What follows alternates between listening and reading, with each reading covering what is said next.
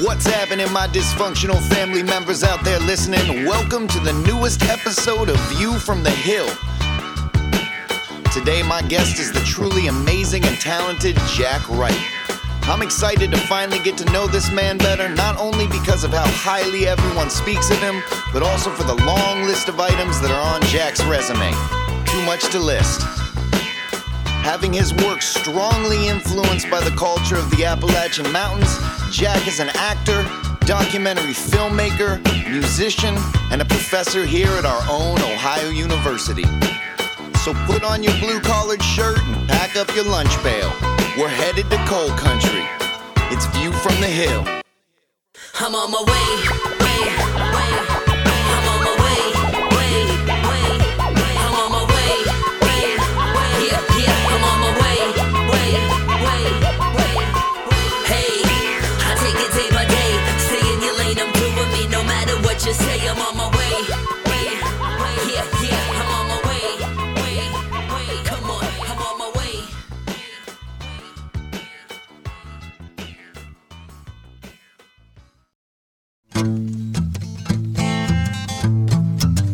Down in the valley, about a mile from me, where the crows no longer cry, there's a great big earth-moving monster machine, stands 10 stories high. The ground he can eat, it's a sight, takes out 100 tons at a bite. He can dig up the grass, it's a fact, but he can't put it back. They come and tell me I've got to move to make way for that big machine, but I ain't a-moving unless they kill me, like they kill the fish in my stream. But look at that big machine go. Took that shady grove a long time to grow. He can rip it out with one whack, but they can't put it back. I never was one to carry signs, ticket with placards, walking lines. Maybe I'm behind the times. You can bet your sweet life you're gonna hear from me, 'cause I ain't gonna take it laying down, 'cause I'm getting tired of seeing rocks that bleed on the bare guts of the ground. Ain't gonna sell my soul so they can strip out another tiny little vein of coal. Ain't gonna move out of my tracks, 'cause they can't put it back. They can't put it back. They can't put it back.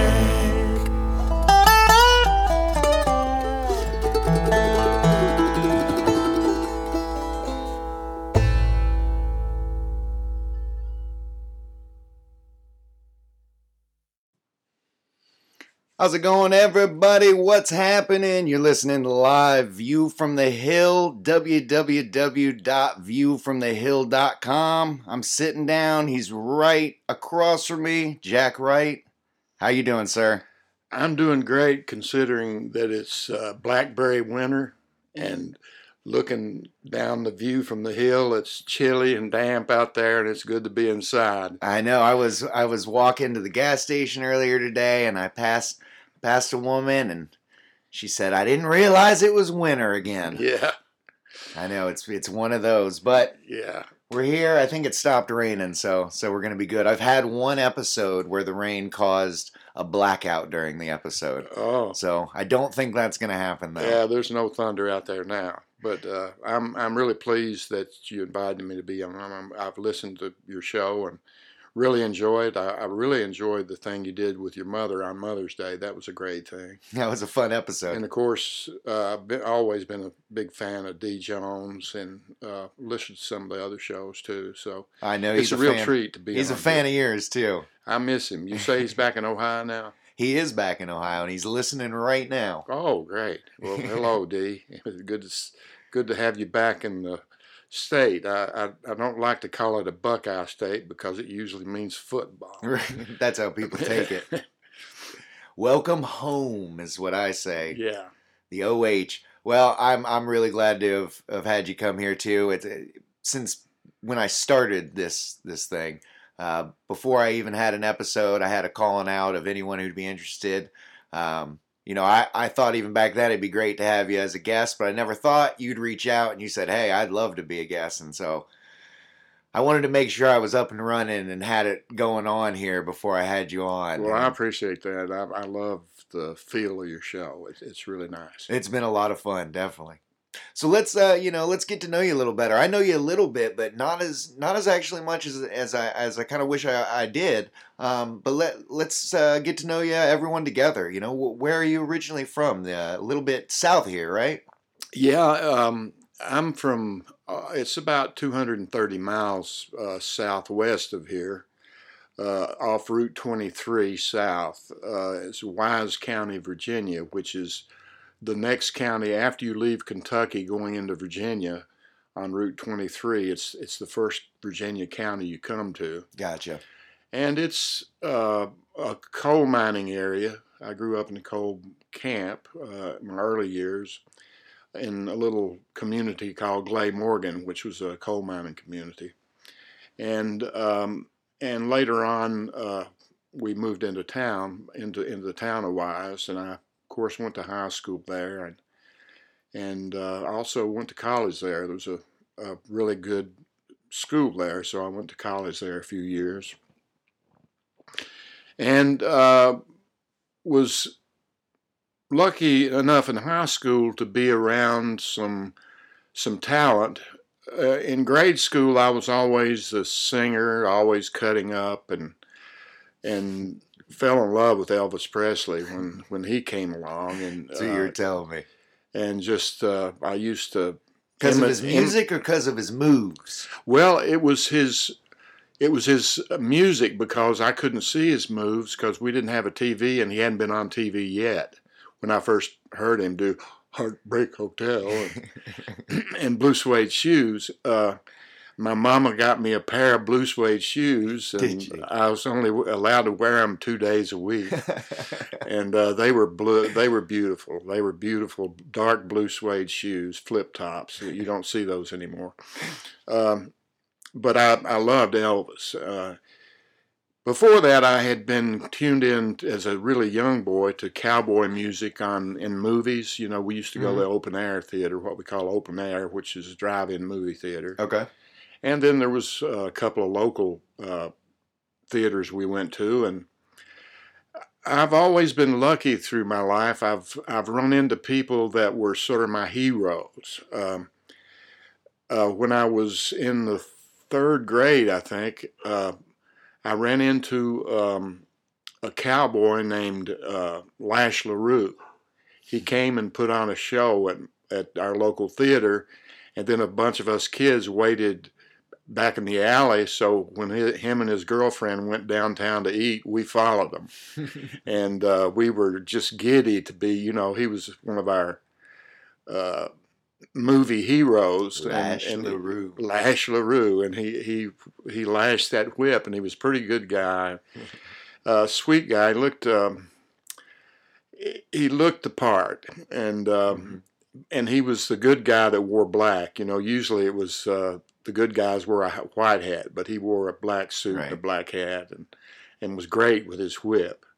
And he had a great sidekick named Fuzzy. So I got to sit down and have supper with him. He invited me into the Liberty Cafe right there in the middle of Norton, Virginia, about probably less than 100 yards where I was born. I was born there on Main Street.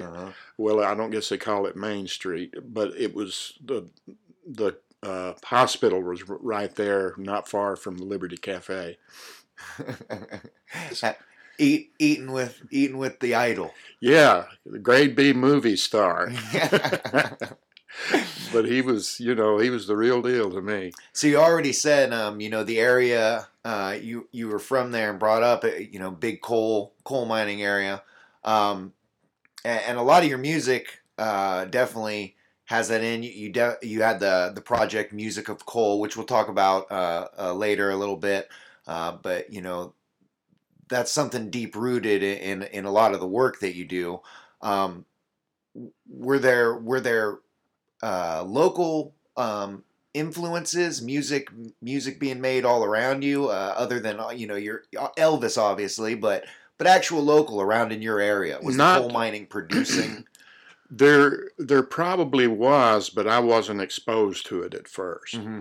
The only music I was exposed to at first was music from church, singing hymns, and my mother sang a few little ditties. She was a school teacher. And then music that I saw cowboys sing in the movies. Right. Cowboy movies were big back in those days. And so I began to mimic those. Mm-hmm. Don't remember any of them now, but I remember really liking how my voice sounded.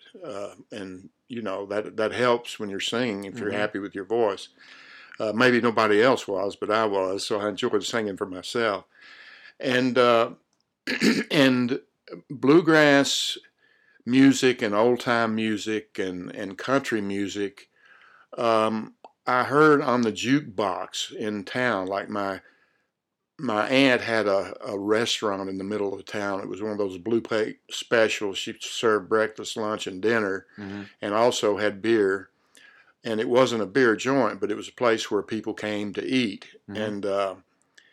And there was a great jukebox there. So there was a mix of popular music and country music. So I got a little bit of that. And then, of course, the radio is all we had back then. There was no TV to speak of. Well, let's fast forward a little bit, because I always, associate you with the six string. You're plucking away on the guitar and see you singing. But we were talking a little earlier, and what was your first instrument? You were telling me it was more of a drumming thing, right? You were right. When the coal mine economy has been boom and bust, and right now it's in bust, of course, and it probably is fading out. But back then, in the early 50s, it was bust, and my father lost his job. So he went down to Birmingham, Alabama, Mountain Brook, as a matter of fact, a little town outside of Birmingham, and he got a job there. So he moved us down after a few months after school was out. So I started the 4th grade in Birmingham, in Mountain Brook, and there was a man, was one of my buddies. His dad played a ukulele. And it was one of the few times I'd seen a stringed instrument. I'd seen someone play a guitar before, but this guy really made ukulele sound really good. Made it sing. And I enjoyed that. And then the high school kids out at the park, they played ukuleles and sang, and that just intrigued me a lot. But of course, I never had a ukulele. But I was drawn to the drums in the beginning. We finally got a television, and I could see certain shows, and I just loved the drummer. I'll tell you, the show that I really enjoyed that affected me was Ricky Nelson. His family was on, and when he started playing music, they had at the end of each show, he would sing one of his songs, and they became popular hits. And I just loved the drums. I thought that would be great to play. But I couldn't afford a trap set, so one Christmas my mother got me some bongo drums. Bongos. Right. That's back during the beat era, and bongos were a really cool thing. And I loved playing them. It was just a lot of fun. And then some boys in town formed a band, and I brought my bongos. But I was also a singer, so when I wasn't playing the bongos, I was standing up and singing because I didn't know how to play a guitar. Knew how to play the piano just a little bit, but never was really good on it. I would love to get some photography proof of that. I would love to see you rocking some bongos out. I think there is one picture. That'd be a treat. Yeah, and we had a good time. And the name of our band, our first band, we had a piano player, saxophone player, trombone player, and me on bongos, and my best friend Lonnie on a trap set. He was the drummer for the high school marching band. Uh-huh. And we didn't even have a guitar at that time. That's a wild band. Yeah, it was. And we were doing Ray Charles, The Nighttime is the Right Time to that's great. Be with the One You Love. And, of course, What'd I Say? And we developed that later. But the piano player was great. He was really good.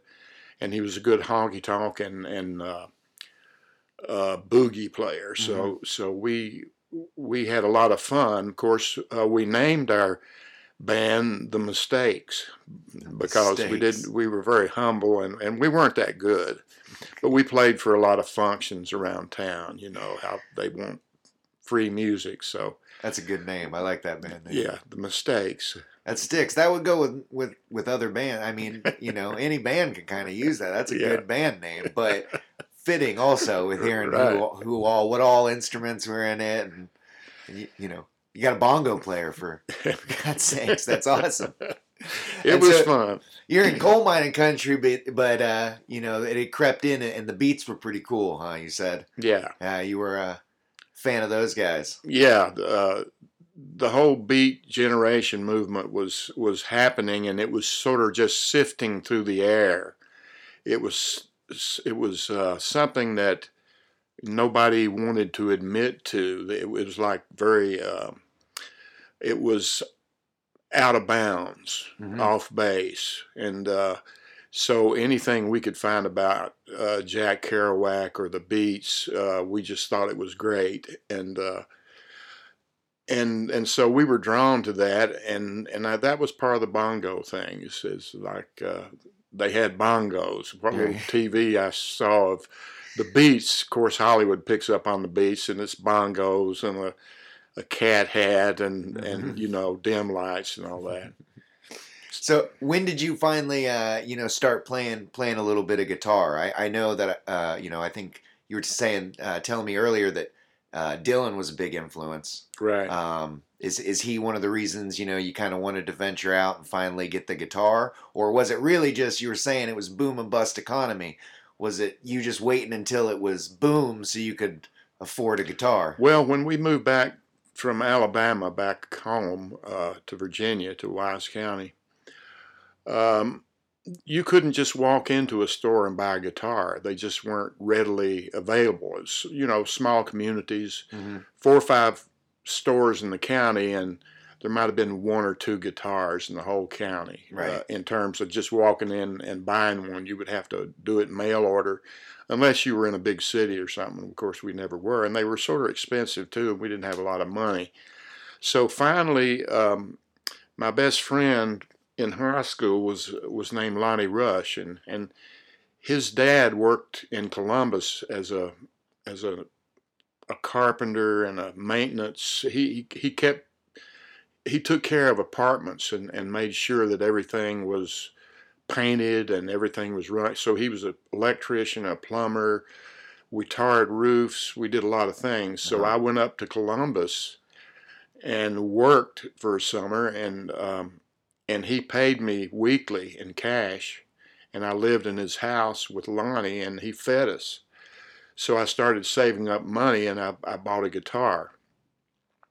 And then when I returned to school, my other good buddy, Tom Callis, his dad had bought him a Silvertone electric guitar from Sears. And so we both had little guitars and amps. And so we decided, and Lonnie by then had bought a trap set. So we decided to start a band. And I knew a lot of songs, so I was a rock and roller then, and I did a lot of Jerry Lee Lewis and Tutti Frutti All Rudy, and a lot of just rockabilly stuff. Absolutely. And then we added the saxophone player from the old band, the Mistakes, and bring some horns in. And we never had a bass player per se back in those days. Basses were even harder to find than that, and there weren't many people playing bass. Right. Maybe string bass in bluegrass bands, but electric around the county, there was really no bass players. So we played for a lot of high school things, and then we started making what we call the dine and bounce route. We started playing in these old dives where the drunks would go, and we would go there and play songs for them to dance by, and we would get paid. We would do 2 or 3 sets a night, and Friday and Saturday night we might make $10 or $12 a piece, and that was a big deal. But then you had to watch all the smoke and all the dancing and fighting and all that. It was a lot of fun. It was very it was an education. I'll never forget one time these 2 women got in a fight over a man, and this one woman hit this other woman, and the other woman that got hit, she was down on her knees, and then the other woman grabbed her by the hair of the head and started pulling her around the room on her knees. And they were both drunk. I felt really sorry for them, especially for the woman who was getting her hair pulled out. I mean, back then, though, were you like, this is the greatest place yeah, ever? Right. It was a big deal because we were all underage, and these grown-ups were just rowdy. They were having the time Wow. of it. The coal miners and whoever. They were some rough places, but we were young and clean behind the ears, and so and none of us drank. We were too young to drink, and so. So in a coal mining town like that, though, area like that, that doesn't stop you though. There wasn't any like, give me a little thimble of the good stuff. Even though I'm underage, it's not just. I'm sure that might have happened, but I didn't ever drink until I got to college. Gotcha. I didn't drink at all in high school. I didn't smoke. I still don't smoke. I've never been a smoker. Congratulations to that. Well, not many people have been able to hold off that temptation. I thank my father for that. He and my mother were smokers, and one morning when I was in the first grade, I came downstairs and from bed, and I poured half a glass of milk, and then I began to chug it down, and I'd poured a glass, and there had been a cigarette butt in the bottom of it with ashes. And from then on, that did it for me. I was never tempted to smoke after that. I want to take a little step back about, this area that you came from and how you're saying there was the coal mine going on. Big part of that area, big part of the economy. You can hear that a lot in your music. I want to go back and talk about that song that we heard just coming right off the gate there. They Can't Put It Back. That was something you did on Music of Coal, which was a project you put together, correct? Right. I started it in 2005, and it came out in 2007. Can you give us a little bit of a background on that whole project, kind of? Sure. Back when I was in college, even before college, the folk music boom happened, and so it was okay to play acoustic instruments on TV, and guitar and banjo and all of that became very popular in the mainstream. Mm-hmm. And before that, my generation had been taught to sort of look down on country music and look down on old-time music or bluegrass music because we were trying to get above that culturally. It was something to be ashamed of when I was growing up. It wasn't cool.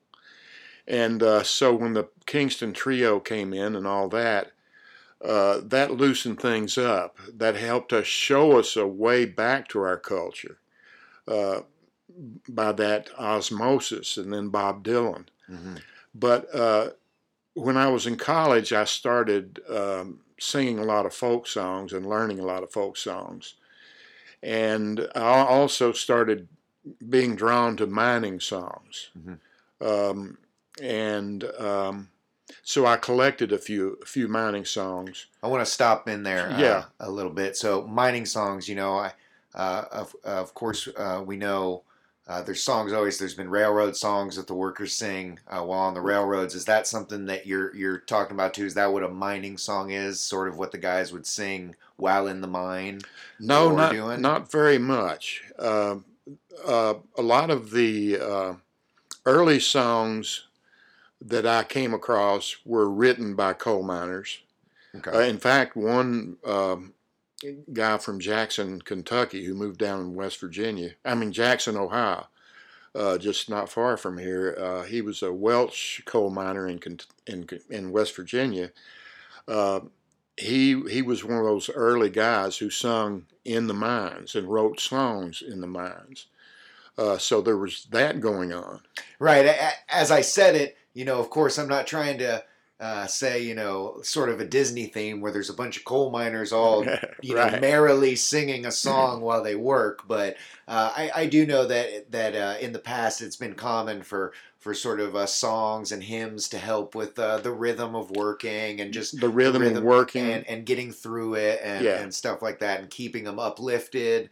So I was wondering if that was sort of a similar thing with these mining songs. Not so much as work songs in the mines that I know of. There might have been 2 or 3 that were that way, but mostly it was entertainment and it was about the job. So, for instance, back in the olden days, there wasn't a lot of noise back in the mine because it was pick and shovel and dynamite. Mm-hmm. And there might be rails in and rails out, but a lot of times it was pony in or horse in and mule out. Mm-hmm. So it was quiet. It was relatively quiet. So if you were working back in there and you had a break, you might write a song or sing a song. And I've ran into miners who said they did that. Mm-hmm. But as things were mechanized, there was more noise in the mines, so miners didn't write inside the mines anymore. And then you had people like Merle Travis, who was around mining, and he wrote 16 Tons, one of his most famous songs. He wrote about coal mining, coming from coal mining, but he was never a coal miner as far as I know. I see. Okay. But this came about too that as a project, I was reading the booklet about here, and this came about someone this was a collaborative project, correct? This song, Music of Coal. Yeah. I was the producer on it, but I collaborated with a group of people to put these songs together and produce it in a little studio, a really fine studio in Big Stone Gap, Virginia, with Maggard Sound Studio, and they it was a really great studio. It was a great experience working with Alan Maggard and his dad, and I'd known them for a long time. They had done a lot. They had started in their living room, Mm-hmm. recording people, and had developed into a really... Where all great recording studios start. Yeah, exactly. In the living room.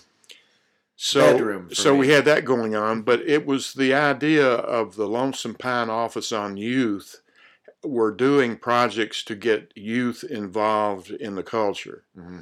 And so the executive producer was Paul Cusco, and he raised some money from the Virginia Humanities Council to do those books of photographs of coal mining camps.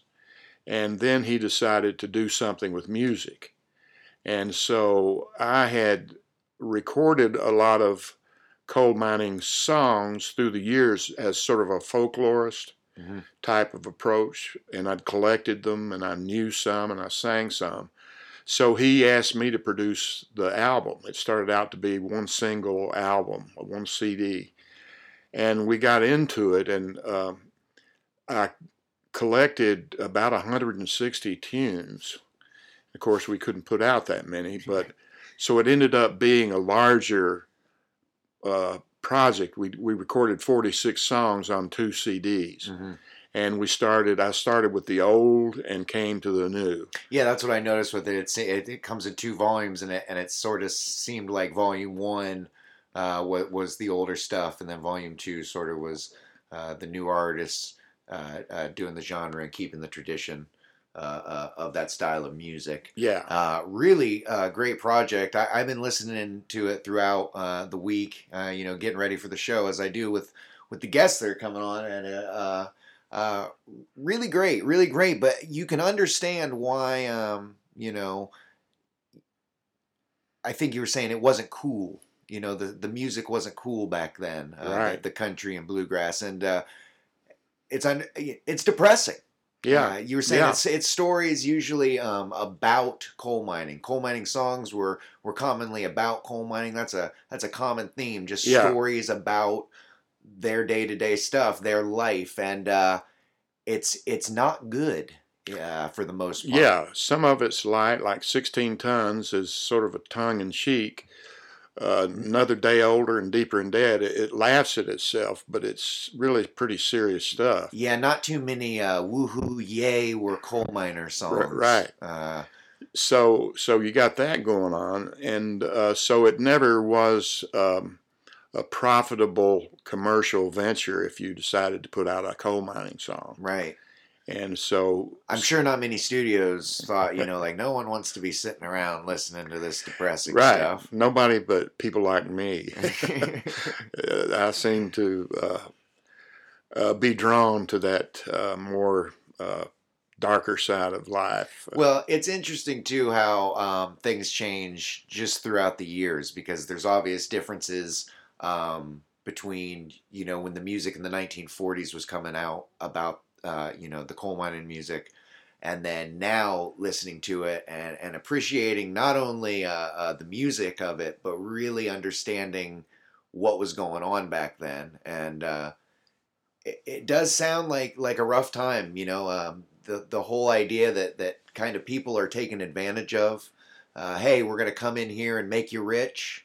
You're going to love it. And then, oh, you don't have anything more to offer anymore. We're out of here. And then right. you're broke. It's done. They're gone. And people have been given, incurable sicknesses because of it, and black lung, pneumoconiosis. Put their lives on the line for these kind of coal companies that they don't give a shit about you, really. And that's a deep message that's heard throughout a lot of these songs. Right.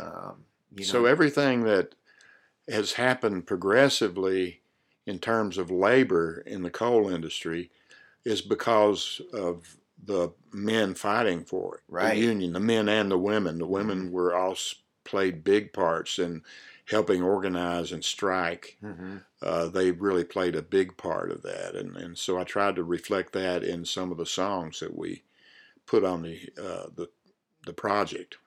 You surely can. I mean, it's an emotional, group of songs. Yeah. While you listen to it. So I was able to find some lighter songs. Riding on a lizard in a 30-inch coal, see the cable sparkling, watch the little wheels roll. Now, Lord have mercy on a miner's soul, down on his poor knees in a 30-inch coal. I mean, that's having fun with that's it. cute, yeah. Right. And it's a sweet song, but it doesn't ignore the danger and right. trepidation. And so there's that side of it. And then a good friend of mine wrote one about a Coal Town Saturday night, about miners going out and dancing on Saturday night. And letting loose and square dancing and buck dancing and all that. So it's there's that lightened the load up a little bit. Right. But they're, you know, it's hard. I mean, songs about death and dying and all the disasters that happen. There's, you know, whenever there's a disaster, there's usually a coal mining song written about it. Mm-hmm. Whether we hear it or not is something else, but there's a lot of coal mining lore out there. Right. We're going to listen to some more songs from that project. You know, before we go far in that, we're going to rewind again, though, because you're showing me some of the first stuff that you have recorded, and it wasn't really coal mining songs. You were doing doing the fun stuff. Yeah. And so we are going to take a break here, and we're going to listen to first. Actually, we're going to rewind a bit, and we're going to listen to some of this early stuff you're recording. The first one we have up is that "Bright Lights" song. You want to? Yeah, I'll talk a little bit about that. When we started listening to the radio, you know, everybody had a radio, and I used to take our little radio to bed. It was a little. It's about the size of a shoebox, and it was red plastic. And I would take, and it was a tube radio, small tubes. It wasn't a big radio, and I would put it in the bed with me. And I didn't want to wake up anybody in the house, so I'd pull the covers over. Mm-hmm. And I would listen to WLAC, which was a Nashville station that played a lot of blues, and I just thought that was some of the best stuff ever. And it was there that I heard one of the great minimal blues players. He was a minimalist. Mm-hmm. His name was Jimmy Reed, and he was from Mississippi, but he had moved to Chicago, and he played electric, and he also played harp, and I just fell in love with his music. It just hit me right in the center. It was like, wow, this is where Elvis is getting his stuff. You know, it was like, it was so minimal and reached you in such a deep way. Mm-hmm. And that was some of the first music I learned. So I learned it off the radio because nobody around me that I knew was doing it. Well, we're going to listen to this, Bright Lights, one of these first things you had recorded. And then we're going to listen to another one. You brought some songs here with you today, and so we may be going, skipping around in time. But it's going to be followed up by a song called I Shall Be Released. That's by one of your bands, the Payroll Boys. Yeah, that was a band I was in from about 1977 till about 1984. Okay.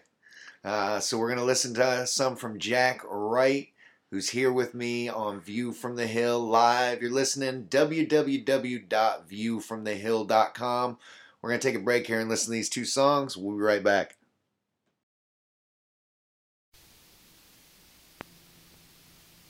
3, 4.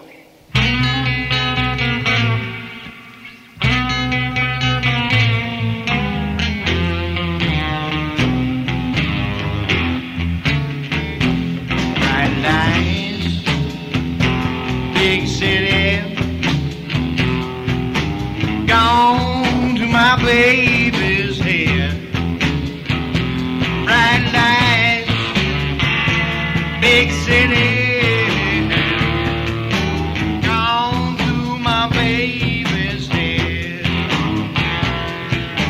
Try to tell that woman she don't believe a word that I've said.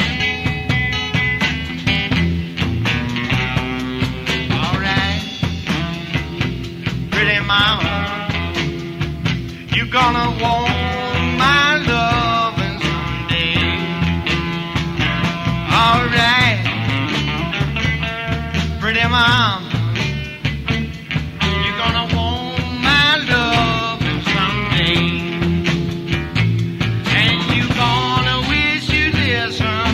some of the things I've been saying. Going up, going down, up, down, down, up, any way you want it, let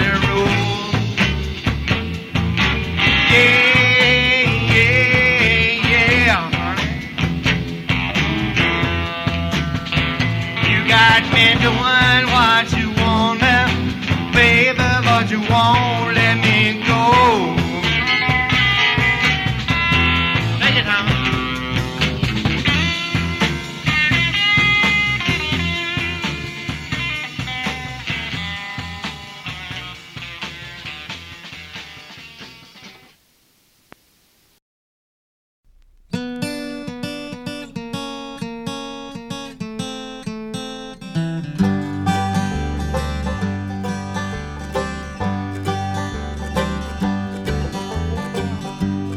Say everything can be replaced. They say every distance is not near. Yet I remember every face of every man who put me here. I see my light come shining from the west unto the east. And any day now, any day now, I shall be released.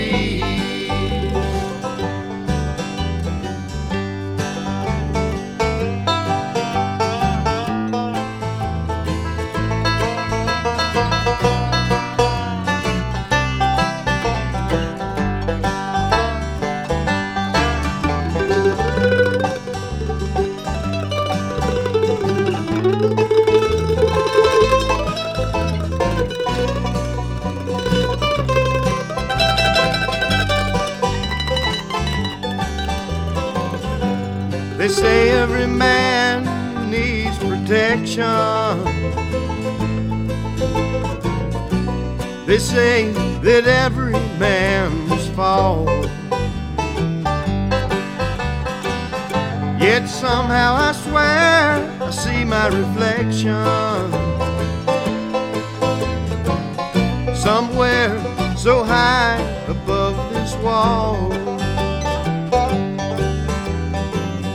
I see my light come shining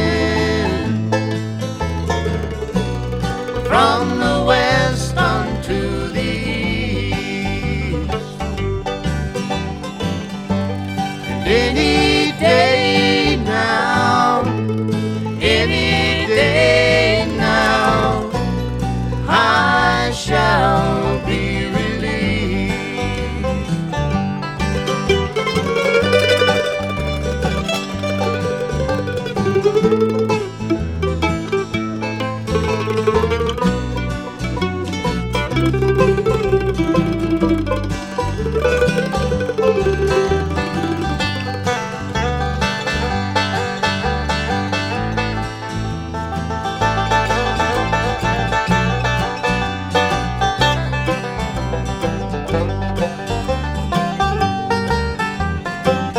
down yonder standing in this lonely crowd. It's a man who swears he's not to blame. Yet all day long I hear him crying out so loud. He's shouting out that he's been framed. I see my light come shining from the west to the east. And any day now, any day now, I shall be released. And any day now, any day now, I shall be released.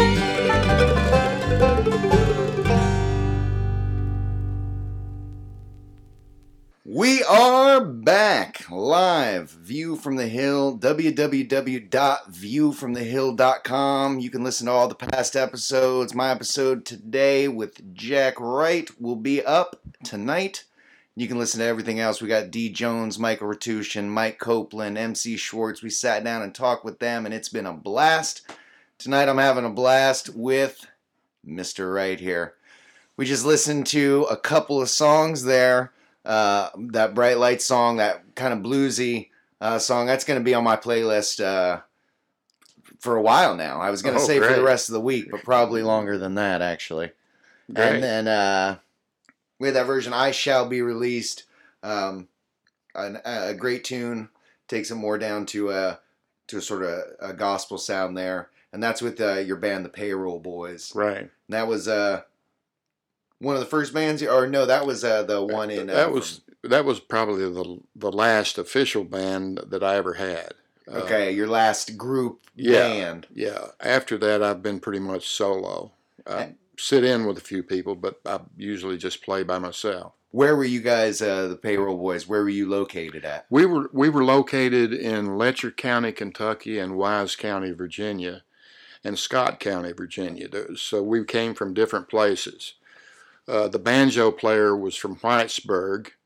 The bass player was this real skinny guy named Sonny Houston. Mm-hmm. And he came from Hemp Hill, Kentucky, where they used to grow hemp back when it was legal. All right. And we called him the Hemp Hill Hornet. And he was a great singer and great musician. And Roger was on the banjo, great banjo player. And then there was an older fiddler in our band that was... the best musicians amongst us, Marion Sumner, but he wasn't on that cut. And then there was a mandolin player named Jack Tottle who lived over in Scott County, and he later went on to start the first degree in bluegrass music in the country at East Tennessee State University. He started a degree program there. So, right on. That's amazing. That's very, very cool. Sounds like a good group of people, especially if everyone's calling one of them the Hemp Hill Hornet. I mean, it's got to be a fun group. And he did his share of the Hemp Hill too. Now we had a lot of fun, and we played regionally. We played a few festivals. We weren't really bluegrass. Mm-hmm. We did a lot of contemporary and folk, and even some lyrics that were rock and roll. But we weren't.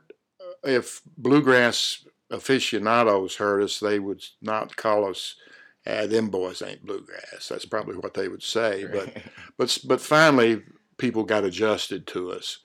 And so we played East Tennessee, Knoxville, Atlanta, Lexington, Kentucky, and all around eastern Kentucky and southwestern Virginia. Mm-hmm. So we didn't go big time. We just got together on the weekends. And we never were a full-time band. But we were all very professional and tried to be professional in how we put our shows on. Obviously. Hemp Hill Hornet. Yeah. Very professional. So, I'm going to kind of switch gears here a little bit. I said I was going to transition awkwardly during our downtime there. I told you that. And so here it is, the awkward transition. We're going to switch gears because there it is. You're Sharon, your wife has worked with my mother. Right. But actually in fact, we owe your mother a great debt because Sharon didn't have a job and your mother recommended her for Hocking College teaching, and so Sharon got a job and started her college career teaching thanks to your mom. So we're eternally grateful to Denny for that. Good people helping good people. Yeah. That's what it's all about. But even from that story, so then that takes it back even further, which, I've been kind of embarrassed. I mean, I've been calling my parents all week, like asking them questions, saying, what's Sharon do? Oh, she's a fiction writer. Oh, she writes stuff. Okay. Because I need to have stuff because I don't know you as well as as our history dictates that I should. I'm an old man and you're a young man. I should know. Our history though dictates that I should know you a little bit better. But we were doing a video for one of our tracks, the Dysfunctional Family, the hip hop group I'm in. We were doing a video for one of our tracks with D Jones, actually, Ohio. And it's a song all about Ohio. And one of the scenes actually takes place on the roof of the School of Film. Yeah. The building there. And that's how your name came up. So I knew you as D. Jones's film professor Right. at school at Ohio University. And so we've been talking about all this coal mining music, all your music, but you've also got a strong passion for film as well, right? Right. Not so much anymore, but I taught film for 22 years, and so I had a great passion for documentary film, more than narrative film or Hollywood film. I love Hollywood movies, or those 2-hour movies that are dramatic. They're not just Hollywood, but I love those kind of films. But my heart is in documentary, and I love the oralness of documentary and the storytelling ways that you can work with filmmaking documentary. And so I developed this course that became quite popular, and it's been copied, and now several schools are using it, called the personal documentary.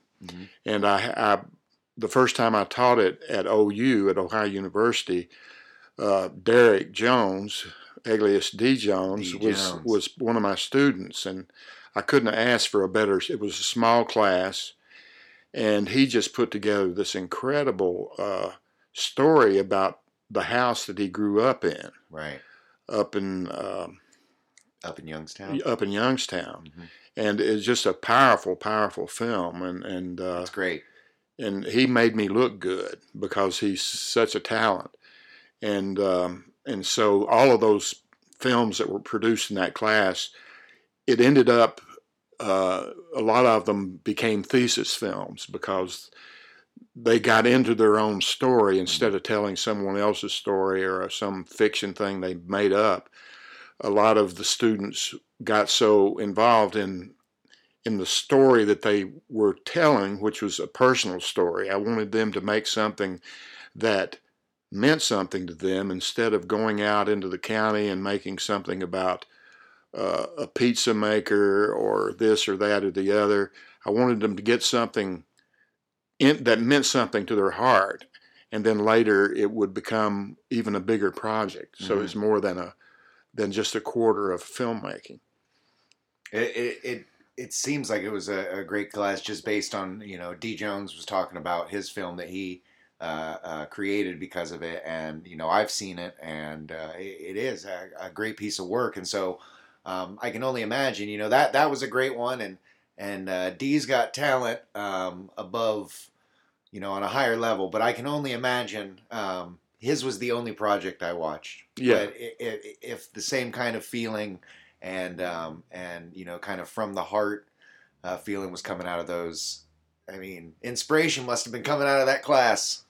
Yeah, it was, and I was lucky, right place, the right time, and the nice thing about it was finally the digital era and the digital world was at our fingertips. See, before that, we were doing tape or film, and it was a slow, long process.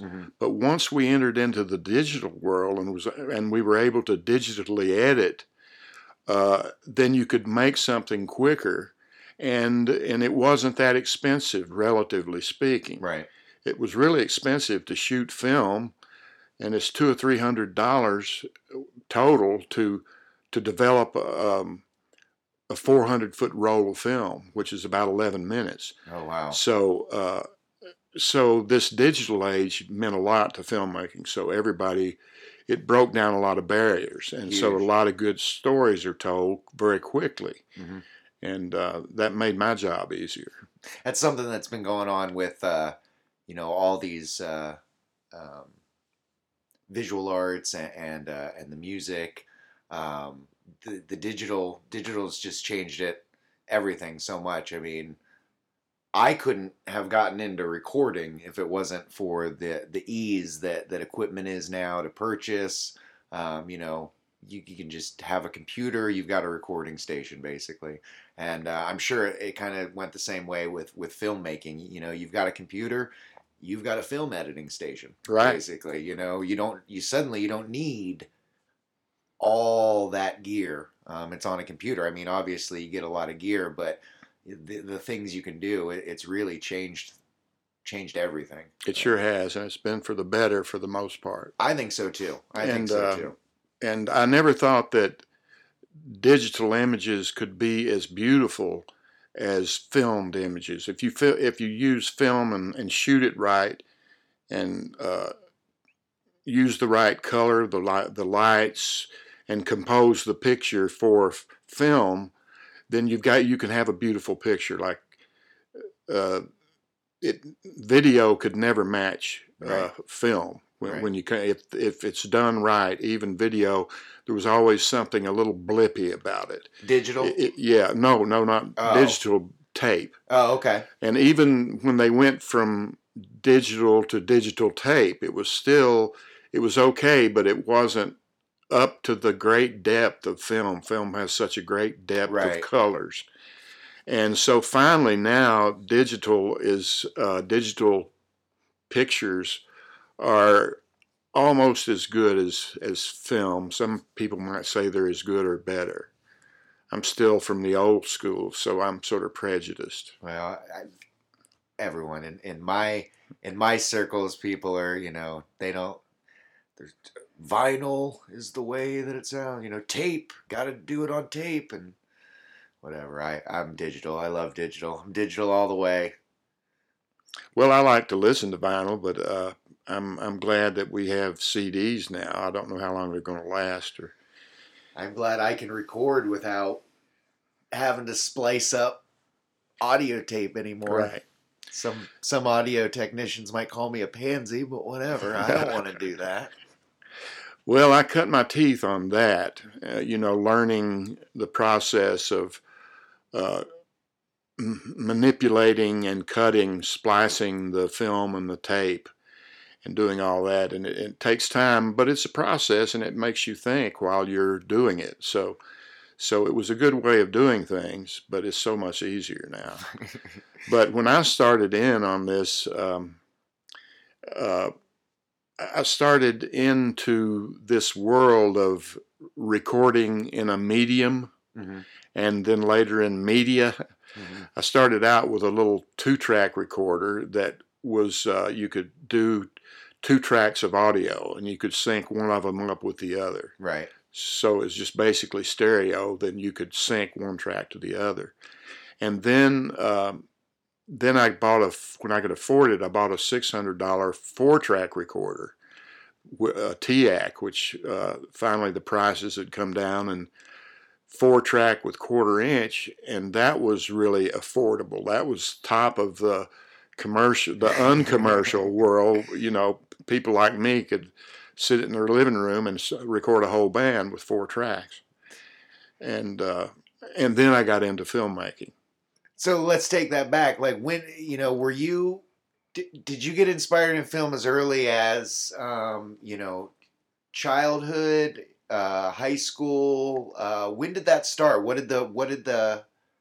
You said you just loved the storytelling, aspect and the documentary style of filmmaking.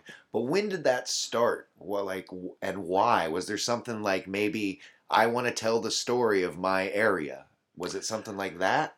Well, yeah, it was. I came from a very strong family of storytellers, and a very strong community of storytellers.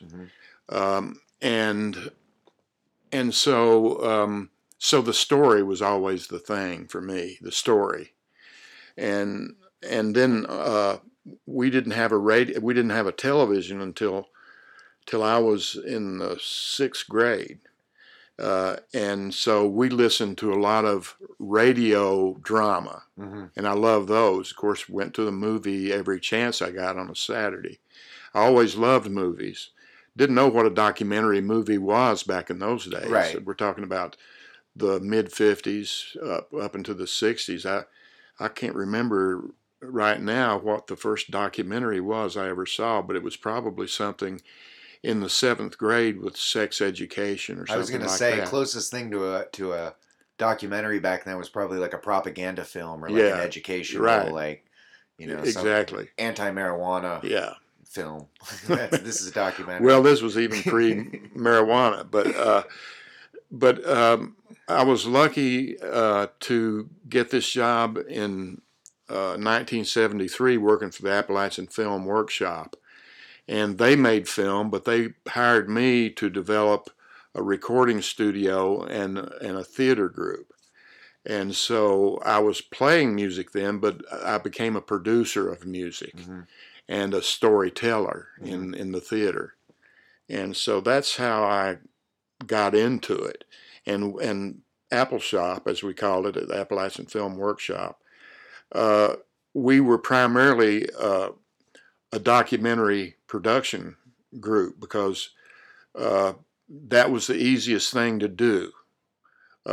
Nobody wanted to make Hollywood films. We wanted to document what was around us and show it in a different light than what had been portrayed in the big media, like CBS, NBC, and ABC came in and made stories of these poor, poverty-ridden people, and we wanted to show a different side of that at Apple Shop. So that was the music, the storytelling, and the documentary films.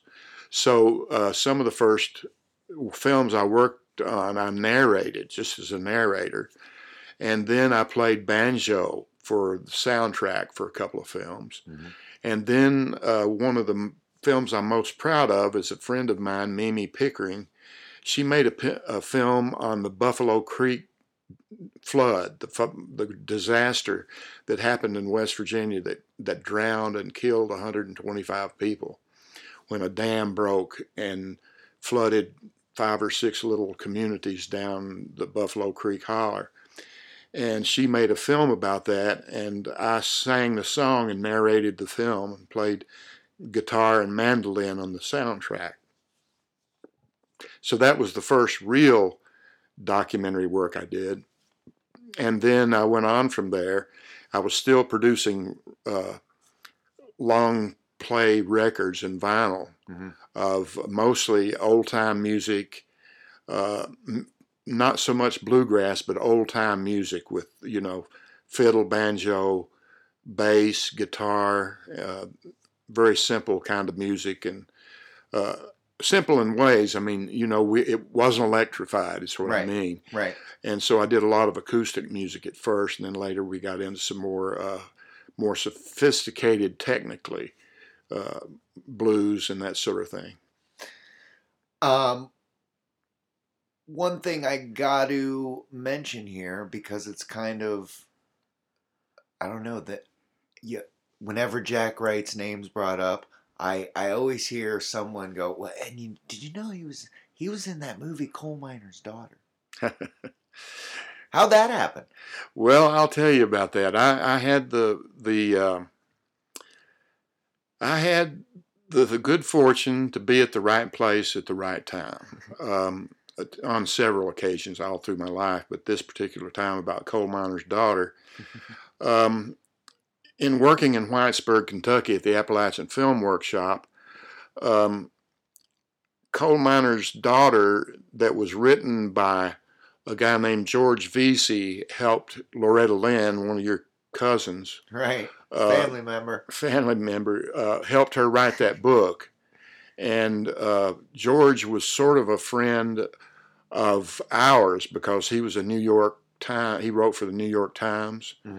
And he knew about us a little bit. So we weren't very well known in eastern Kentucky, a little small town, and our music and our films had a very limited non-commercial distribution.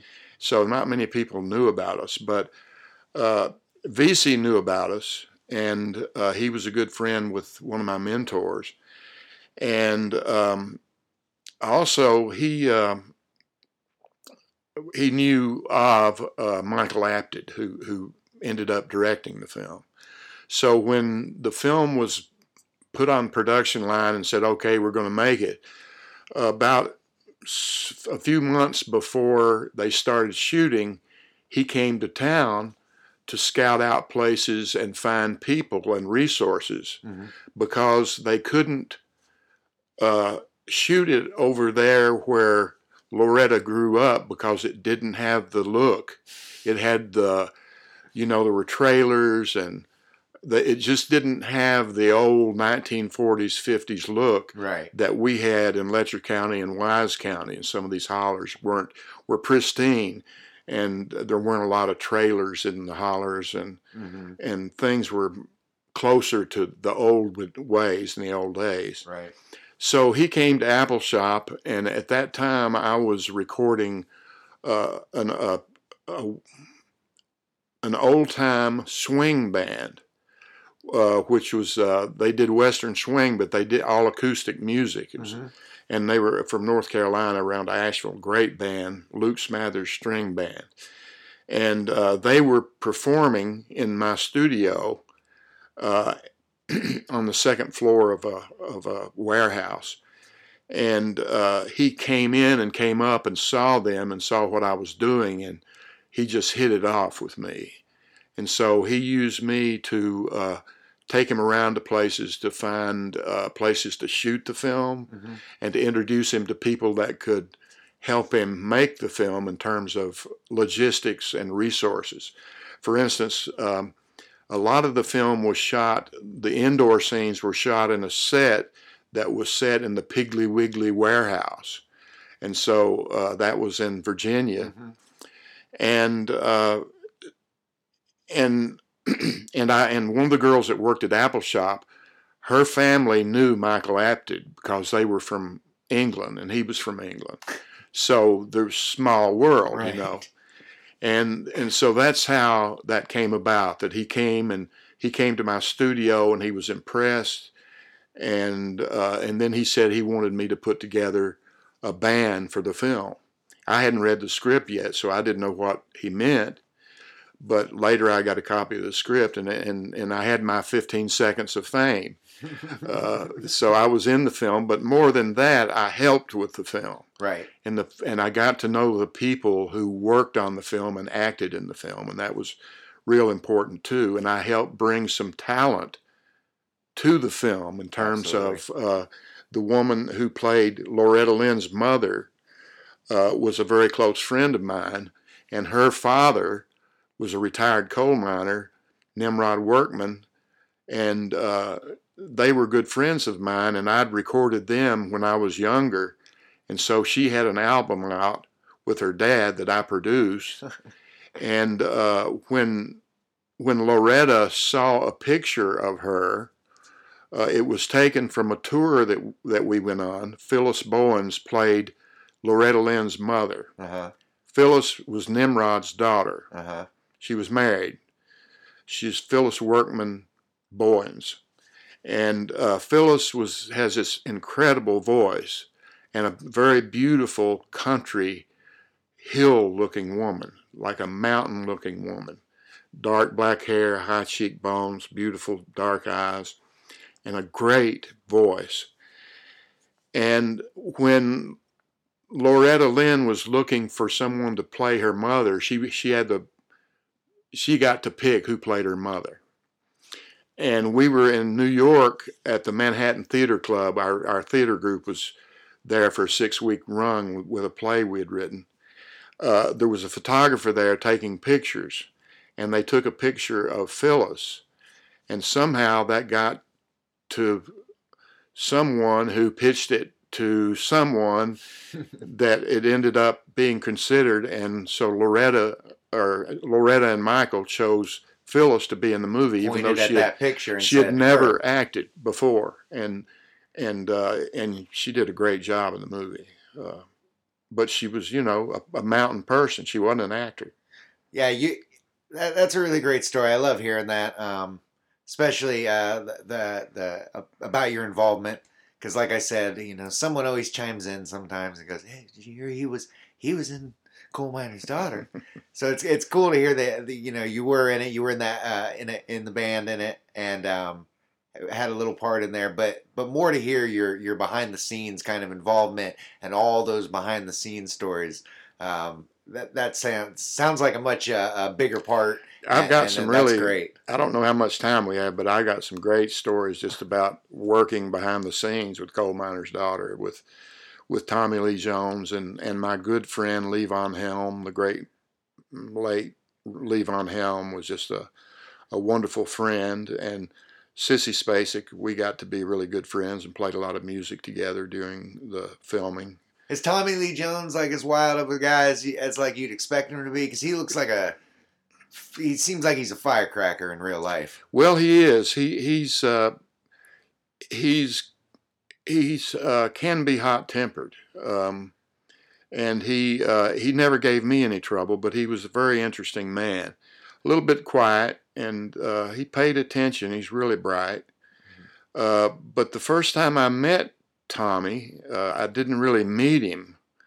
I was going to meet him, and he was there, but we were in the middle of my town. Was this great old colonial hotel called the Inn, and that's where the crew started hanging out and living in the hotel. Mm-hmm.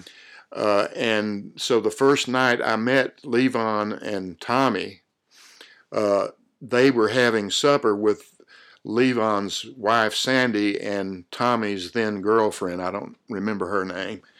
But they were having supper, and Michael took me over to their table to introduce me to them, and said I would be doing some music in the film. And Levon was real friendly, and his wife was real friendly, and we looked over at Tommy, and he had passed out, and his head had fallen into his plate. So there he was, passed out in his plate. And so that sort of set the tone for the rest of the movie. In terms of off screen, he was sort of an unpredictable kind of guy. You never know. You could look over and his face would be face down in his food. Yeah, I don't know if it was macaroni or what, but I forgave him for it. In fact, he wasn't very well known then. He hadn't made many movies, and a brilliant actor. He should have been nominated for an Academy Award for what he did in that movie. He was brilliant. He is a brilliant actor. And of course, Sissy won an Academy Award for her role. And Levon is just good as gold. He was just wonderful to work with, and we played a lot of music at night. Every night, when we would finish working, we would meet at the inn down in the tap room, and we would sit around and drink and have a little fun. Have a little fun and play music, and it was great. It was really great. And it's such a pleasure to sit here and talk to you about stories. Can I tell you one more? Absolutely. I'm not going to stop you. Okay. One night we were playing music downstairs, and I was teaching everybody this song that my mother taught me. It was called "A Thousand-Legged Worm," and it's a children's song, but it's really catchy, and it's easy to learn, and it's cute. And I was playing it on Jew's harp, and Tommy was there, and he was drunk, and he was, and we were playing, and nobody was paying any attention to him. And so he started throwing chairs around the room, not at anybody, but just mad. Well, he had a limousine driver that was assigned to him, and they were parked out in the parking lot. Mm-hmm. And I think his driver just got tired of waiting and just went on up to his room and went to sleep. And so the waitress got Tommy Lee by the ear and pulled him out of the place and kicked him out. And he didn't dare. I mean, she was really, she was like a mother type, Well, it sounds like grab you by the ear, yeah, and drag you out. She said, "Tommy Lee, you got to quit this stuff and get on out of here." And she put him out. And then the next day we had a scene that we were going to have to shoot in mid-morning. Mm-hmm. And so Tommy Lee went on, and we never saw him. That he went on, and we didn't think anything about it. But next day we're out in the woods. It's the burial scene for Loretta's dad, that they go out there with a bulldozer and cut a trail to bury the dad. Right. And then so we're out there waiting, and Tommy Lee is playing the dad, so he has to drive the bulldozer. Uh-huh. And he kept not showing up, and this was before cell phones. Right. So Tommy Lee, finally we found out that he had been in jail that night. Oh, shit. He had gone on to another bar and raised some more ruckus, and then he got in his car and started driving back to home or wherever he was staying, and got pulled over by the cops. And one of the cops that was going to arrest him, he started giving him back talk, and the cop pulled out his blackjack and hit Tommy Lee in the forehead with it. And so the blood started coming out, and they handcuffed him and took him to jail. And, of course, he made the news because that was a big deal, one of your stars in the county gets locked up. So finally that afternoon he showed up, and we went ahead and shot the scene, but we all had to wait until he got there. And they were able to patch that place up, and the swelling had gone down enough where you couldn't notice it. Makeup. But he was really bummed out about that guy hitting him with the blackjack. So that's my Tommy Lee story. That's a good one. Oh, and further, Tommy Lee later, after he made the great made-for-television movie Lonesome Dove with Robert Duvall, he then made another. He's from Texas, and he made another cowboy movie, and he used my mother's song and sang it in that movie. Really? It's not her song, but it's how he learned it, because he learned it from me. Right. And it's called A Thousand-Legged Worm. And he sings it like riding his horse down the road, just casually sings a song. It's real short. And so I felt like, wow, the oral tradition lives. That's a hell of a story to come around then, too, because that's the song you're teaching everyone when he came in, started throwing a chair around. Yeah. Come full 360, that guy. That's a hell of, like I said, I could seriously listen to your stories for a long time, I am sure. Yeah, I could probably tell you that many Levon stories and that many Sissy stories. Especially Levon. We maintained a relationship up until he died. We were good friends. I want to pull it back a little bit and say, so you've. I said in the introduction, you've been involved in so much, and it's great to hear these kind of stories, and that you're one of these people. I don't know whether you know it or not, how you feel about it, but you're making Athens Athens. You're part of Why Athens. You play a lot of music. I've seen you at parties, at places playing music like with Junebug and when did you come to Athens? Oh, okay. It's really interesting how we got to Athens. My wife and I. It was 1985, and we were sort of burnt out. It was during Reagan's administration, and it was getting harder and harder to raise money. I worked at a nonprofit, and my wife, Sharon Hatfield, at that time was working for the Coalfield Progress, which is a weekly newspaper that had just gone to 2 days a week, sort of like what the Athens News does now.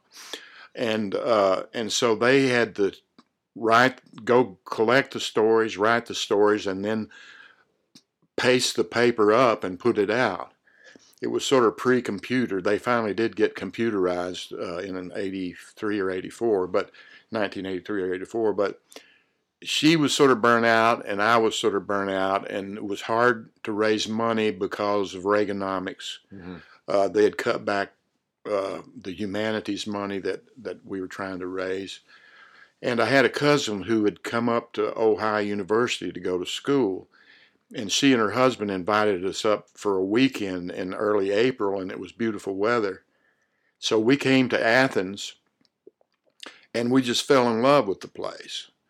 So what had been a Friday, Saturday, Sunday venture, we went to Burr Oak Lake, and we went to different places, and we just liked the town. And plus, things were fairly cheap in the town. Back then, you could buy a mixed drink for $2.50, $3, and where we came from, it was 5 or 6. So we thought, wow, that's interesting. Something I've always felt about this area is that, whenever this country, and I see on the news that we're having some recession or something like that, you never feel it around here because it's just always poor and cheap around here. So when we're in a recession, we don't really have any clue in Athens. Yeah, I mean, there's people who are poor here and are always in a recession, but a lot of us are fortunate not to be in that situation. But anyway, so we liked it so much, we stayed over on Monday, and Sharon went to the journalism school to see about graduate school, and I went to the film school to see about graduate school. Mm-hmm. So the people at the film school knew me, some of them did, because I had mixed my film that was released the year before. It was a country music film. I had mixed it in Cleveland, and some of the film school, Ohio University's film school staff was at the same recording studio where we mixed soundtracks when I was there. So they saw my film and knew who I was because of that encounter. Mm-hmm. And so I got to make a long story short, I got a graduate assistantship, and she got a graduate assistantship, and we started to school that fall in 1985.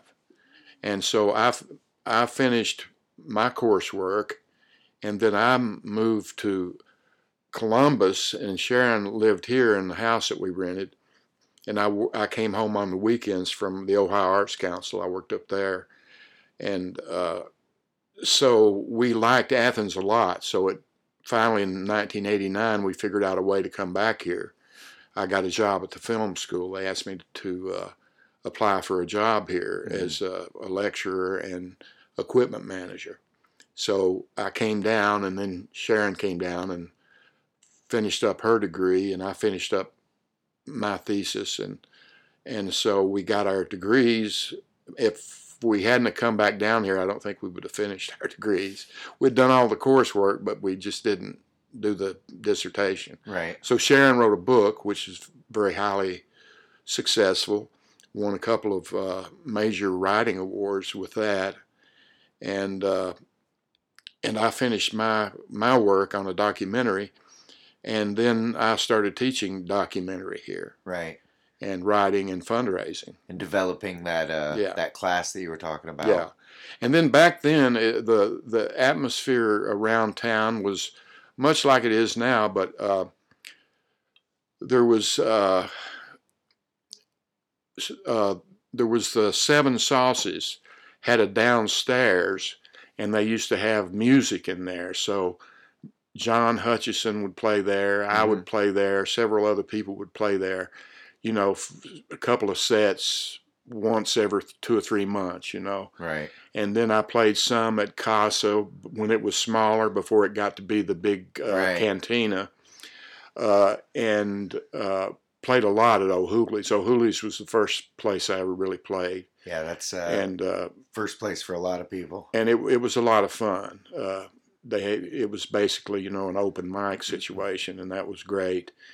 And great audience. And, of course, a lot of my friends would come out from film school to hear me sing, and that was fun. And then I got to know a lot of the music community, including, we called him John Hutchison, and then later he had a nickname, too.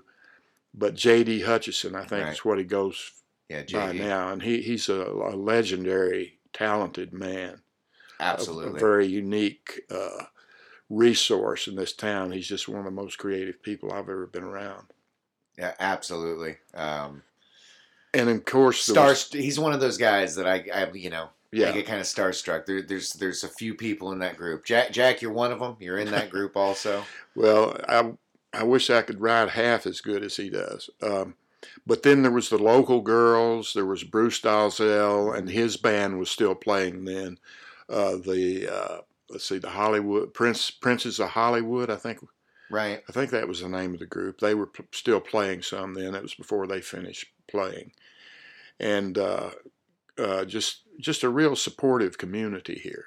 And Absolutely. and we still love it. I don't play out as much anymore. In fact, I don't play much music at all anymore. But I still love this community. You just named sort of an era of great local musicians that have played around here and made Athens one of the most awesome music towns I've been to. Little music town.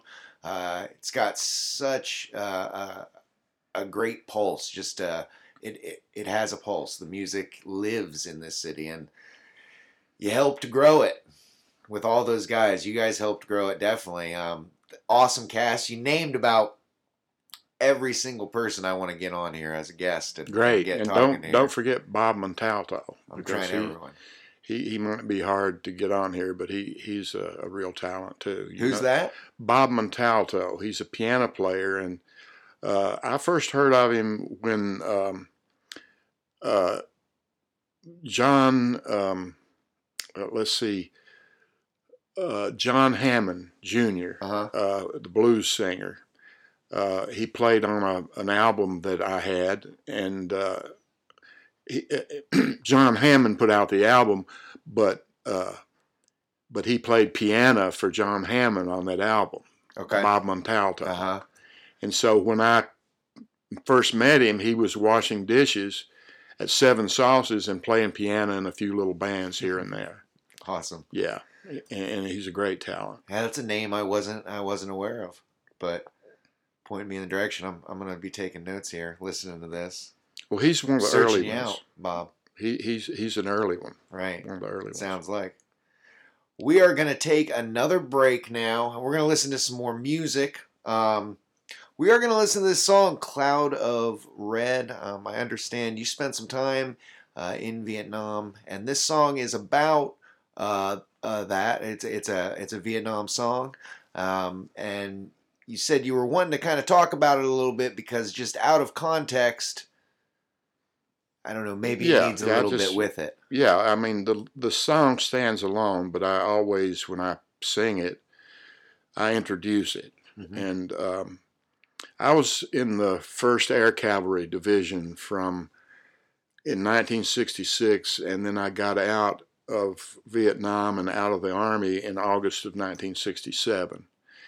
And so I did night patrol with the MPs, and we also did some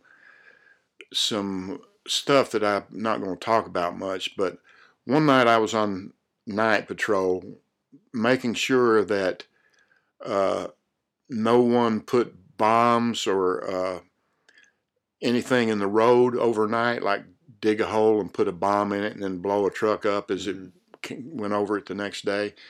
And so I was walking up the road in the front of the line, walking point, as they say. And way in the distance, I could hear this sweetness, this noise that was really sweet. And then the closer I got, and I'm walking up this dirt road, sandy, not muddy, and these palm trees are just hanging over like a tunnel, going up the road. And the closer I walked, the more I could hear it. And I had a little flashlight that we would use for signaling the guys behind us. And so as I got closer, I realized it was music, but it was real soft music. It was beautiful. And so I gave the guys behind me a signal to stop because I wanted to go see what was going on. Mm-hmm. And it was it was in a little thatched hutch, little just a little house, and the front door was open, but they didn't even have windows or anything. It was like a bamboo hut with a thatched roof. And I went in and I peered through the window, and by candlelight, I could see there were three men sitting down on the floor with their knees crossed, not their knees crossed, but they were sitting sort of in a yoga position. And they were making music. And one of them was playing this little strange instrument that was triangular shaped. It was almost like a fiddle, but he was playing it, and it was on the floor, and it had a neck on it, and he was playing it with a bow. And it was making this incredible sound that I'd never heard before. It was very Asian sounding. It wasn't like the pentameter that we're used to. It wasn't, it was like that. It was not notes that we generally use in the West. And it was just hypnotic. And then another guy was humming or saying something along with it, and they had some incense, and it was burning. And I don't know if they were doing anything else other than the incense, but it was just this thing in the middle of the night here. Here I am, and they're so into their music, they don't know or care if I'm there. And I didn't make any noise. I just watched them. Right. And finally, then I had to, go back and take care of my business and work and go on up the road with my guys because we were on detail. Right. And so anyway, that made a huge impression on me. It's like one of the biggest impressions that I had. And it was not too long after that I was involved in something that has bothered me my whole life. And so that's about this song that I wrote called Cloud of Red. And it has to do with the shooting of a prisoner, a Vietnamese prisoner. And I try to tell the story from third person, from the point of view of the third person telling the story of what this soldier is going through. And it took me 10 years to write the song. I struggled with writing it. When I came back, I wrote a short story about it, and that wasn't any good. And then one night I was working in my studio, and then all of a sudden, it was real late at night, and I might have had a beer or two. There was nobody in the studio. I was there by myself. In fact, I was in the control booth with my guitar. I wasn't in the soundproof area of the studio. And all of a sudden, this song started coming out of me. And I'd never experienced this before. It came out in rhyme. And it came out as the story as I envisioned it. It came out in rhyme, and all I was doing is like being a stenographer almost. Right. I mean, I did have to stop once or twice and think, but it just was almost like dictation. And I don't know where it was coming from, except it was coming from my subconscious. And so that's called The Cloud of Red. Great story. Amazing. So this is it. We're starting out here, Cloud of Red. We're going to listen to two songs. Also another song, Blind Marie by the Payroll Boys, following it up. But thank you for that story. That I just want to say that image too of the people in the hut, into their music, like you said, so into it or whatever, to not even, just how you said it, not even know or even care that you're around. That I can only imagine what that would be. Yeah, it was one in a lifetime thing. Right. It really affected me in a very spiritual way. Absolutely. That's how it sounds like. We're listening to Cloud of Red by Jack Wright, and then also Blind Marie, a song by his band, the Payroll Boys. You're listening live on View from the Hill, www.viewfromthehill.com. Finger up Yes, sir. On Cloud of Red, Johnny Borchard and Mark Hellenberg are also playing on that. I'm playing guitar, and Johnny's playing slide guitar, and Hellenberg is playing almost like a bongos. Great to know that. Big shout out to John Borchard and Mark Hallenberg. So we're going to listen to these two songs. We'll be right back on View from the Hill.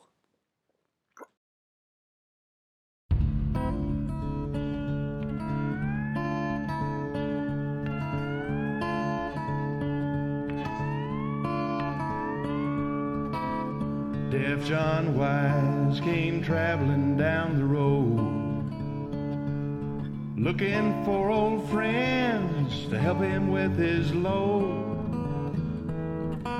Caught up in a war over in Vietnam, praying for forgiveness. He's a full-grown man, born in the hills of the old Virginia South, where he learned to love his country and never open his mouth. Don't get me wrong, he loved his neighbors and kin, but in these changing times it's hard to tell the devil from a friend. When Johnny reached the shore, it was early in the spring. There were hundreds just like him, and they all began to scream, Lord, save our souls from death, save our souls from fear.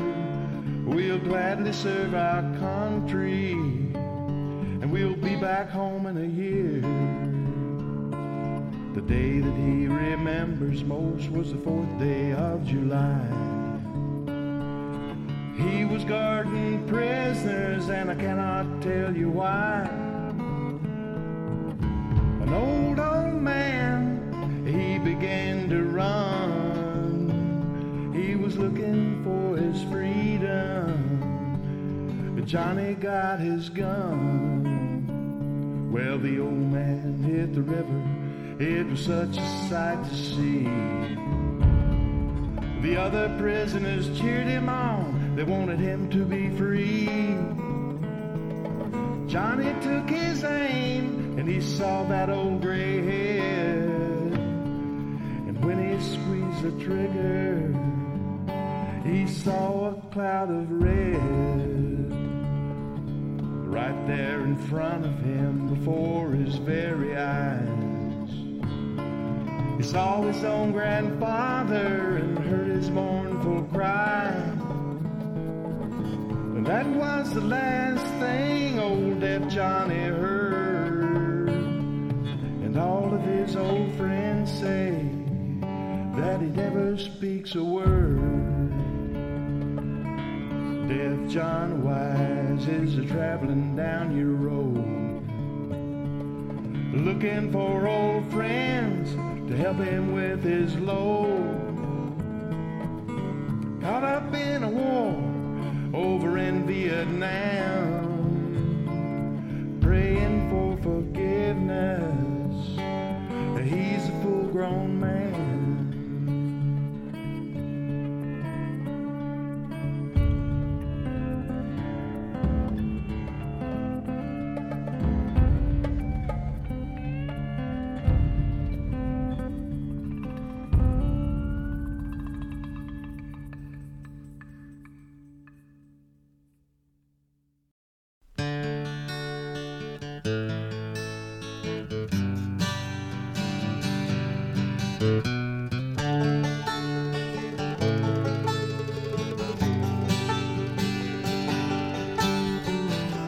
Every morning just as dawn is waking up the night, the all-night grill is nearly filled with people out all night.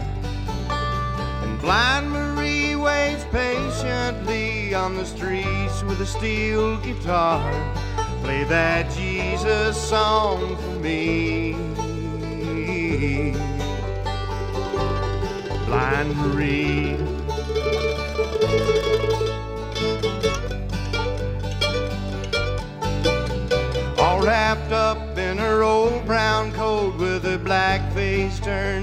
sun, singing voodoo chimes and holy rhymes till the longest day is done. She burned out fast from the inside out on that smooth Jamaica rum. Play that Jesus song for me, Blind Marie.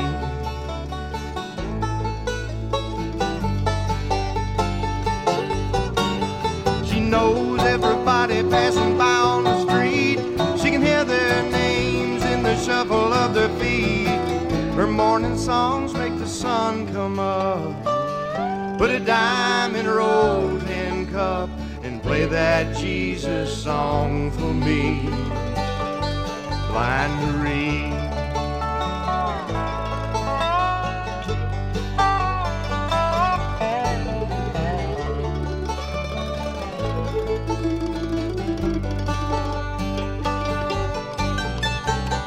Rainy days, she always plays a song of where she's been, full of gypsy lies that could make you cry to hear them all again. But she's been gone for just so long that I can't remember when I've heard that Jesus song for me, Blind Marie.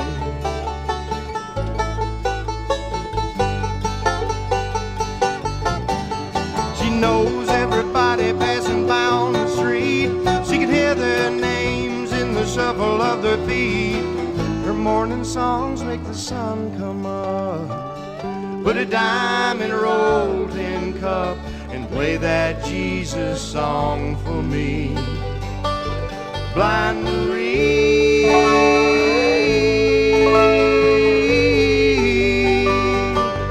Blind Marie.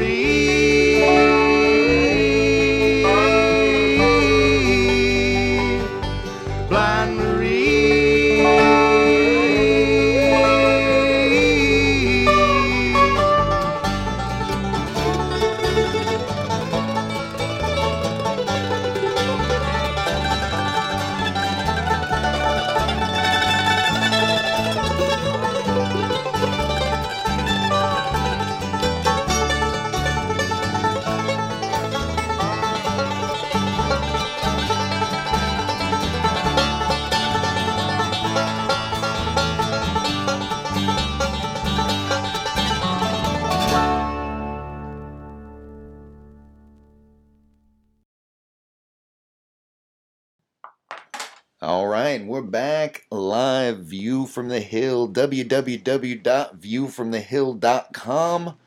I've been here with Jack Wright. It has been an absolute pleasure, sir. It's been a fun one. Well, it sure has been an honor to do this, and I like how you do this show. I've never been involved in podcasts before, so I'm old man learning a new trick here. Hey, it's fine. Some people might not even say it's a true podcast because, we're shooting off the hip. We're doing this live, no editing, and then it's just on there. People listen to it and they hear what happens. So it's been good to get to know you again, more, better, whatever it is. I've known you for so long. You were just saying you knew me when I was on the First Street House back when I was like 6. You were wondering when I was in high school. I said 97. You said, "Whoa." Know me for a little bit longer than that, so it's good. Yeah. I've really liked to sit here and have this conversation with you. It's been great. You have a little bit live for us. I heard you wanted to come here and play a few songs live. Is that correct? That's I could be talked into that. All right. Well, I think we could do with a few, 2 or 3, something like that. You got enough for that? I think so. All right. Well, you might hear a little rustle and bustle. I'm gonna move these microphones around, and Jack Wright, take it away, sir. And interested to hear what you brought. Well, I think I'll play the Juice harp, or the Jews harp, or the Appalachian jaw harp first, and then I'll pick up my acoustic guitar and do maybe 1 or maybe 2 songs. But I wanted to do a song that I mentioned earlier. It's the first song I ever learned. My mother taught it to me when I was just like 3 years old, and she was explaining what I was seeing out in the yard. It was a worm, but I'd seen earthworms, but I'd never seen a worm like this worm before. And I asked her what it was, and she said, "Why, Jackie, that's a 1,000-legged worm." And I guess what it was is a millipede or something like that. And it had all these creepy arms on it, and it was just sort of creeping along. So she sang this song. And, of course, she didn't play Jew's harp, but I added that later. So here we go. This is one of my favorite songs. Very simple. Said the 1,000-legged worms, he began to squirm. Has anybody seen a leg of mine? If it can't be found, I'll have to hop around on the other 999.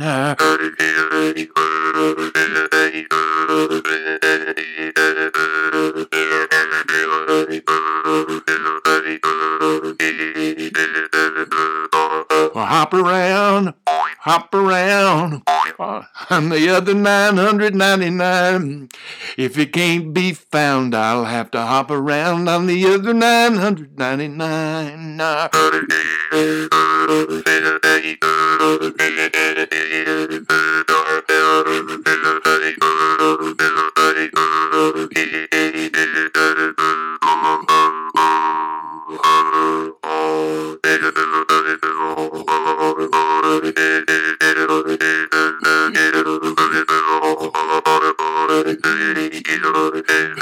Well, I had a little chicken and she wouldn't lay an egg, so I poured hot water up and down her leg. And the little chicken cried and the little chicken begged. Little chicken laid me a hard-boiled egg. Turkey in the straw, haw, boys, haw. Turkey in the hay, hey, girls, hey.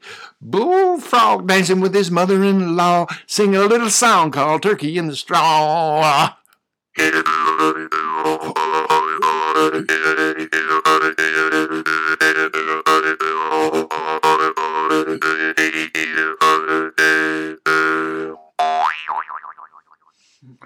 So anyway, that's some foolishness. Maybe somebody enjoyed that and laughed a little bit, I hope. Please tell me that that's the song Tommy Lee Jones was singing. Yeah, that's the one. That's the one he sang. It was the easiest for him to remember.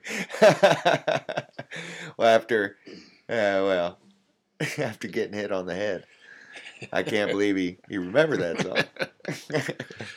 Well, I wanted to play a tune, not one that I wrote, but one that I like a lot. And it sort of dates me and tells you where I'm from.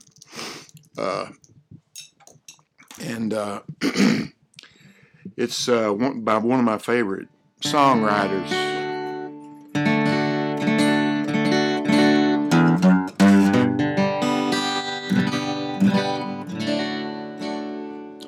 While digesting Reader's Digest in the back of a dirty bookstore, a plastic flag with gum on the back fell out on the floor. Well, I picked it up, went outside, sat it on my window shield, and if I could see old Betsy Ross, tell her how good I feel. But your flag decal won't get you into heaven anymore. They're already overcrowded from your dirty little ward. And Jesus don't like killing, no matter what the reason's for. And your flag decal won't get you into heaven anymore. Well, I went to the bank this morning, and the cashier said to me, if you'll join our Christmas club, we'll give you 10 of them flags for free. Well, I didn't mess around a bit, took him up on what he said, and I stuck them stickers all over my car, one on my wife's forehead. But your flag decal won't get you into heaven anymore. They're already overcrowded from your dirty little war. Jesus don't like killing, no matter what the reason's for. And your flag decal won't get you into heaven anymore. Well, I got my window shield so filled with flags I could not see. So I ran my car upside the curb, right into a tree. By the time they got a doctor down, I was already dead. And I'll never understand why that man standing in the pearly gates said, he said, your flag decal won't get you into heaven anymore. They're already overcrowded from your dirty little war.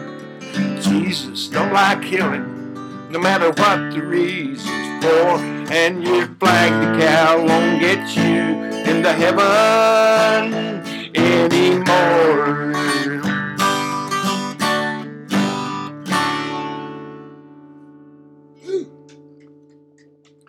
So I think that'll do it for me.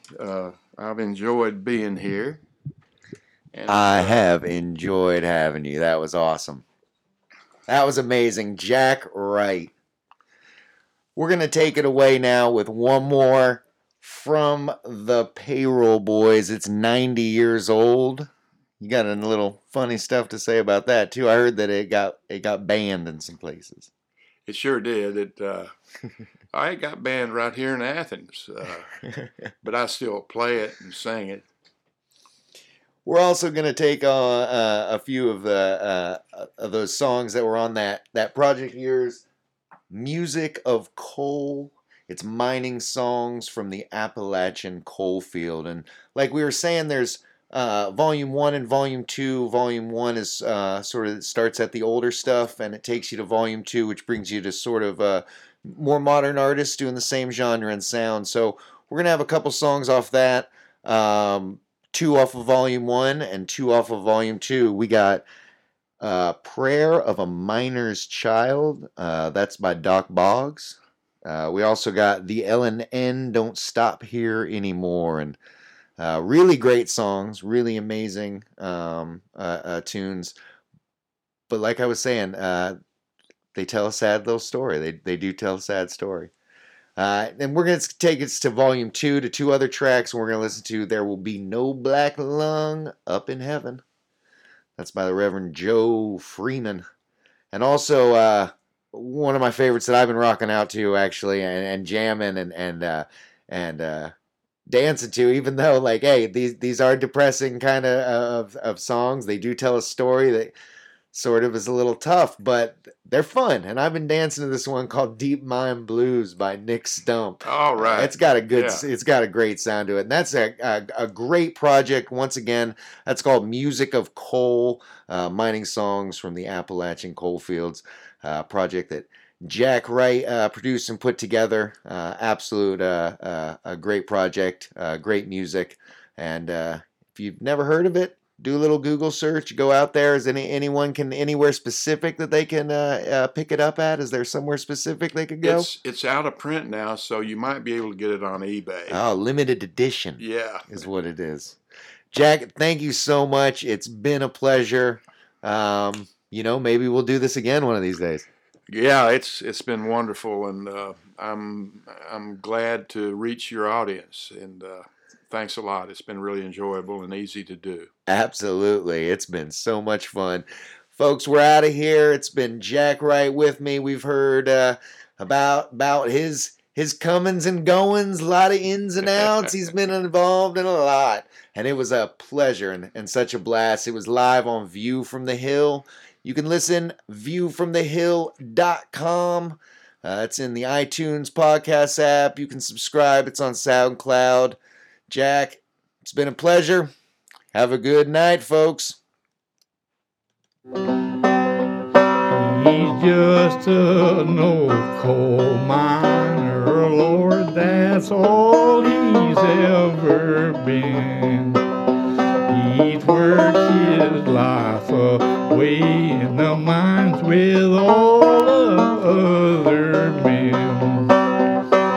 So keep him safe and be with him when he goes into the mine, and also help him stay away from the unemployment line.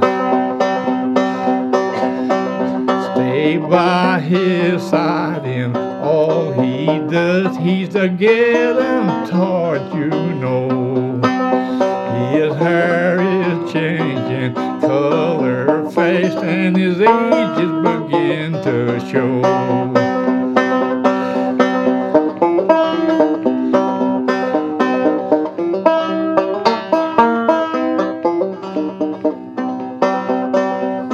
I know someday he'll leave this earth and I'll be left behind. But when he leaves, I hope it's not caused by that old coal mine.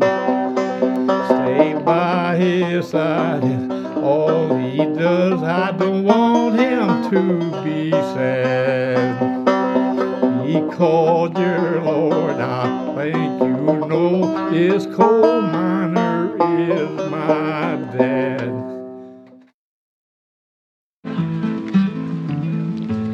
Oh, when I was a curly-headed baby, my daddy set me down upon his knee. Said, son, you go to school, learn your letters. Don't you be no dusty miner like me. For I was born and raised at the mouth of the hazard holler. Coal cars roaring and a rumbling past my door. Now they're standing rusty, rolling empty, and the yelling in don't stop here anymore. I used to think my daddy was a black man with scrip enough to buy the company store. But now he goes downtown with empty pockets, and his face is white as the February snow. And I was born and raised at the mouth of the hazard holler. Coal cars roaring and a rumbling past my door. Now they're standing rusty, rolling empty, and the yelling in don't stop here anymore. Last night I dreamt I went down to the office, get my payday like I done before. Them old cudsy vines had covered up the doorway, and there was trees and grass, well, a-growing right through the floor. Well, I never thought I'd live to love the coal dust, never thought I'd pray to hear the tipple roar. But Lord, how I wish that grass could change to money. Them greenbacks fill my pockets once more. And I was born and raised at the mouth of the hazard holler. Coal cars roaring and rumbling past my door. Now they're standing rusty, rolling empty, and the yelling in don't stop here anymore.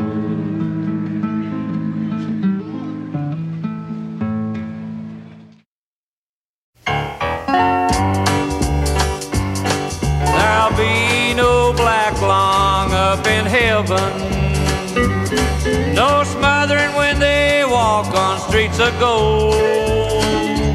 The coal miners that make it in will be breathing good again. There'll be no black lung over there.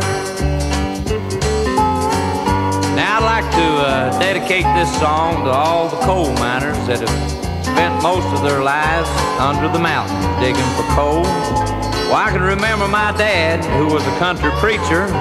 Also, he worked in the coal mines to raise his family of 9 children. Well, I seen my dad go early in the morning and come back home late at night. Why, he would be so tired that he would just sit down by the old coal stove until bedtime. Dad was a strong young man, but as the years passed by, his shoulders began to bend and his brown hair became gray. Well, I've seen the lights in Dad's bedroom many a time, and I'd go in and I'd say, "Dad, what's wrong?" He would say, "I'm smothering, son." And he didn't realize then that he was dying from that dreaded disease called black lung. There'll be no black lung up in heaven, no smothering when they walk on streets of gold. The coal miners that make it in will be breathing good again. There'll be no black lung over there.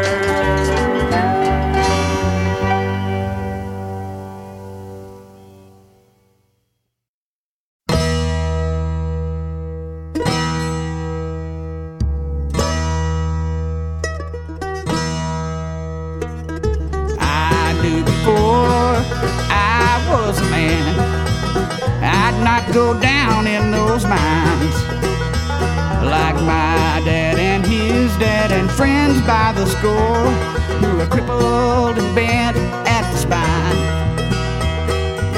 You never see the light of day.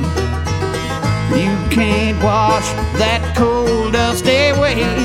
You never gain as much as you lose singing those deep mine blues. Down in the city, the jobs they were few. Back home, they needed some men. They put me on digging number 9 coal alongside my kinfolk and friends. You never see the light of day. You can't wash that coal dust away. You never gain as much as you lose when you're singing those deep mine blues.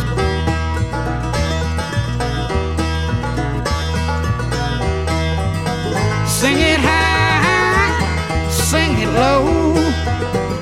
Sing the song however you choose. You go to work when the whistle blows, when you're singing those deep mine blues.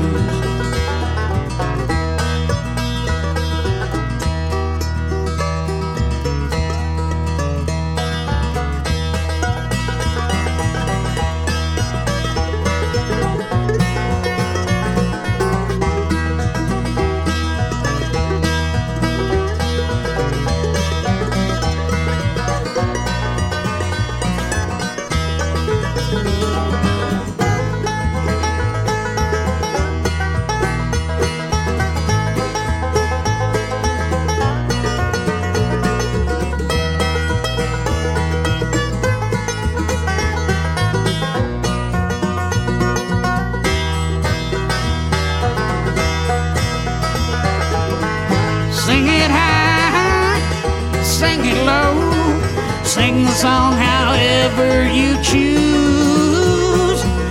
You go to work when the whistle blows, singing those deep mine blues.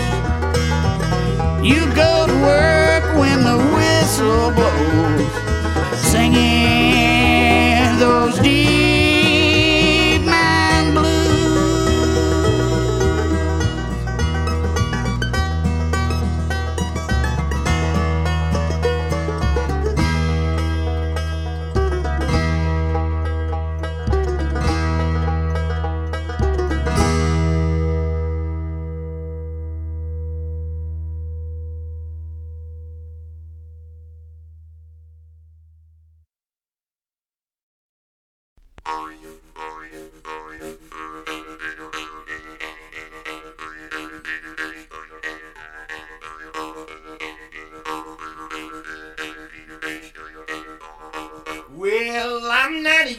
old and I'm courting today. 90 years old and I'm on my way. I can't play the fiddle like I used to could, but I can roll in the hay like everyone should. Well, Ma's in the grave and the children are grown. Sometimes I feel one half alone, but the other half's here and it's raring to go. I know a pretty little widow with a hair like gold. 'Cause I'm 90 years old and I'm courting today. 90 years old and I'm on my way. I can't play the fiddle like I used to could, but I can roll in the hay like everyone should.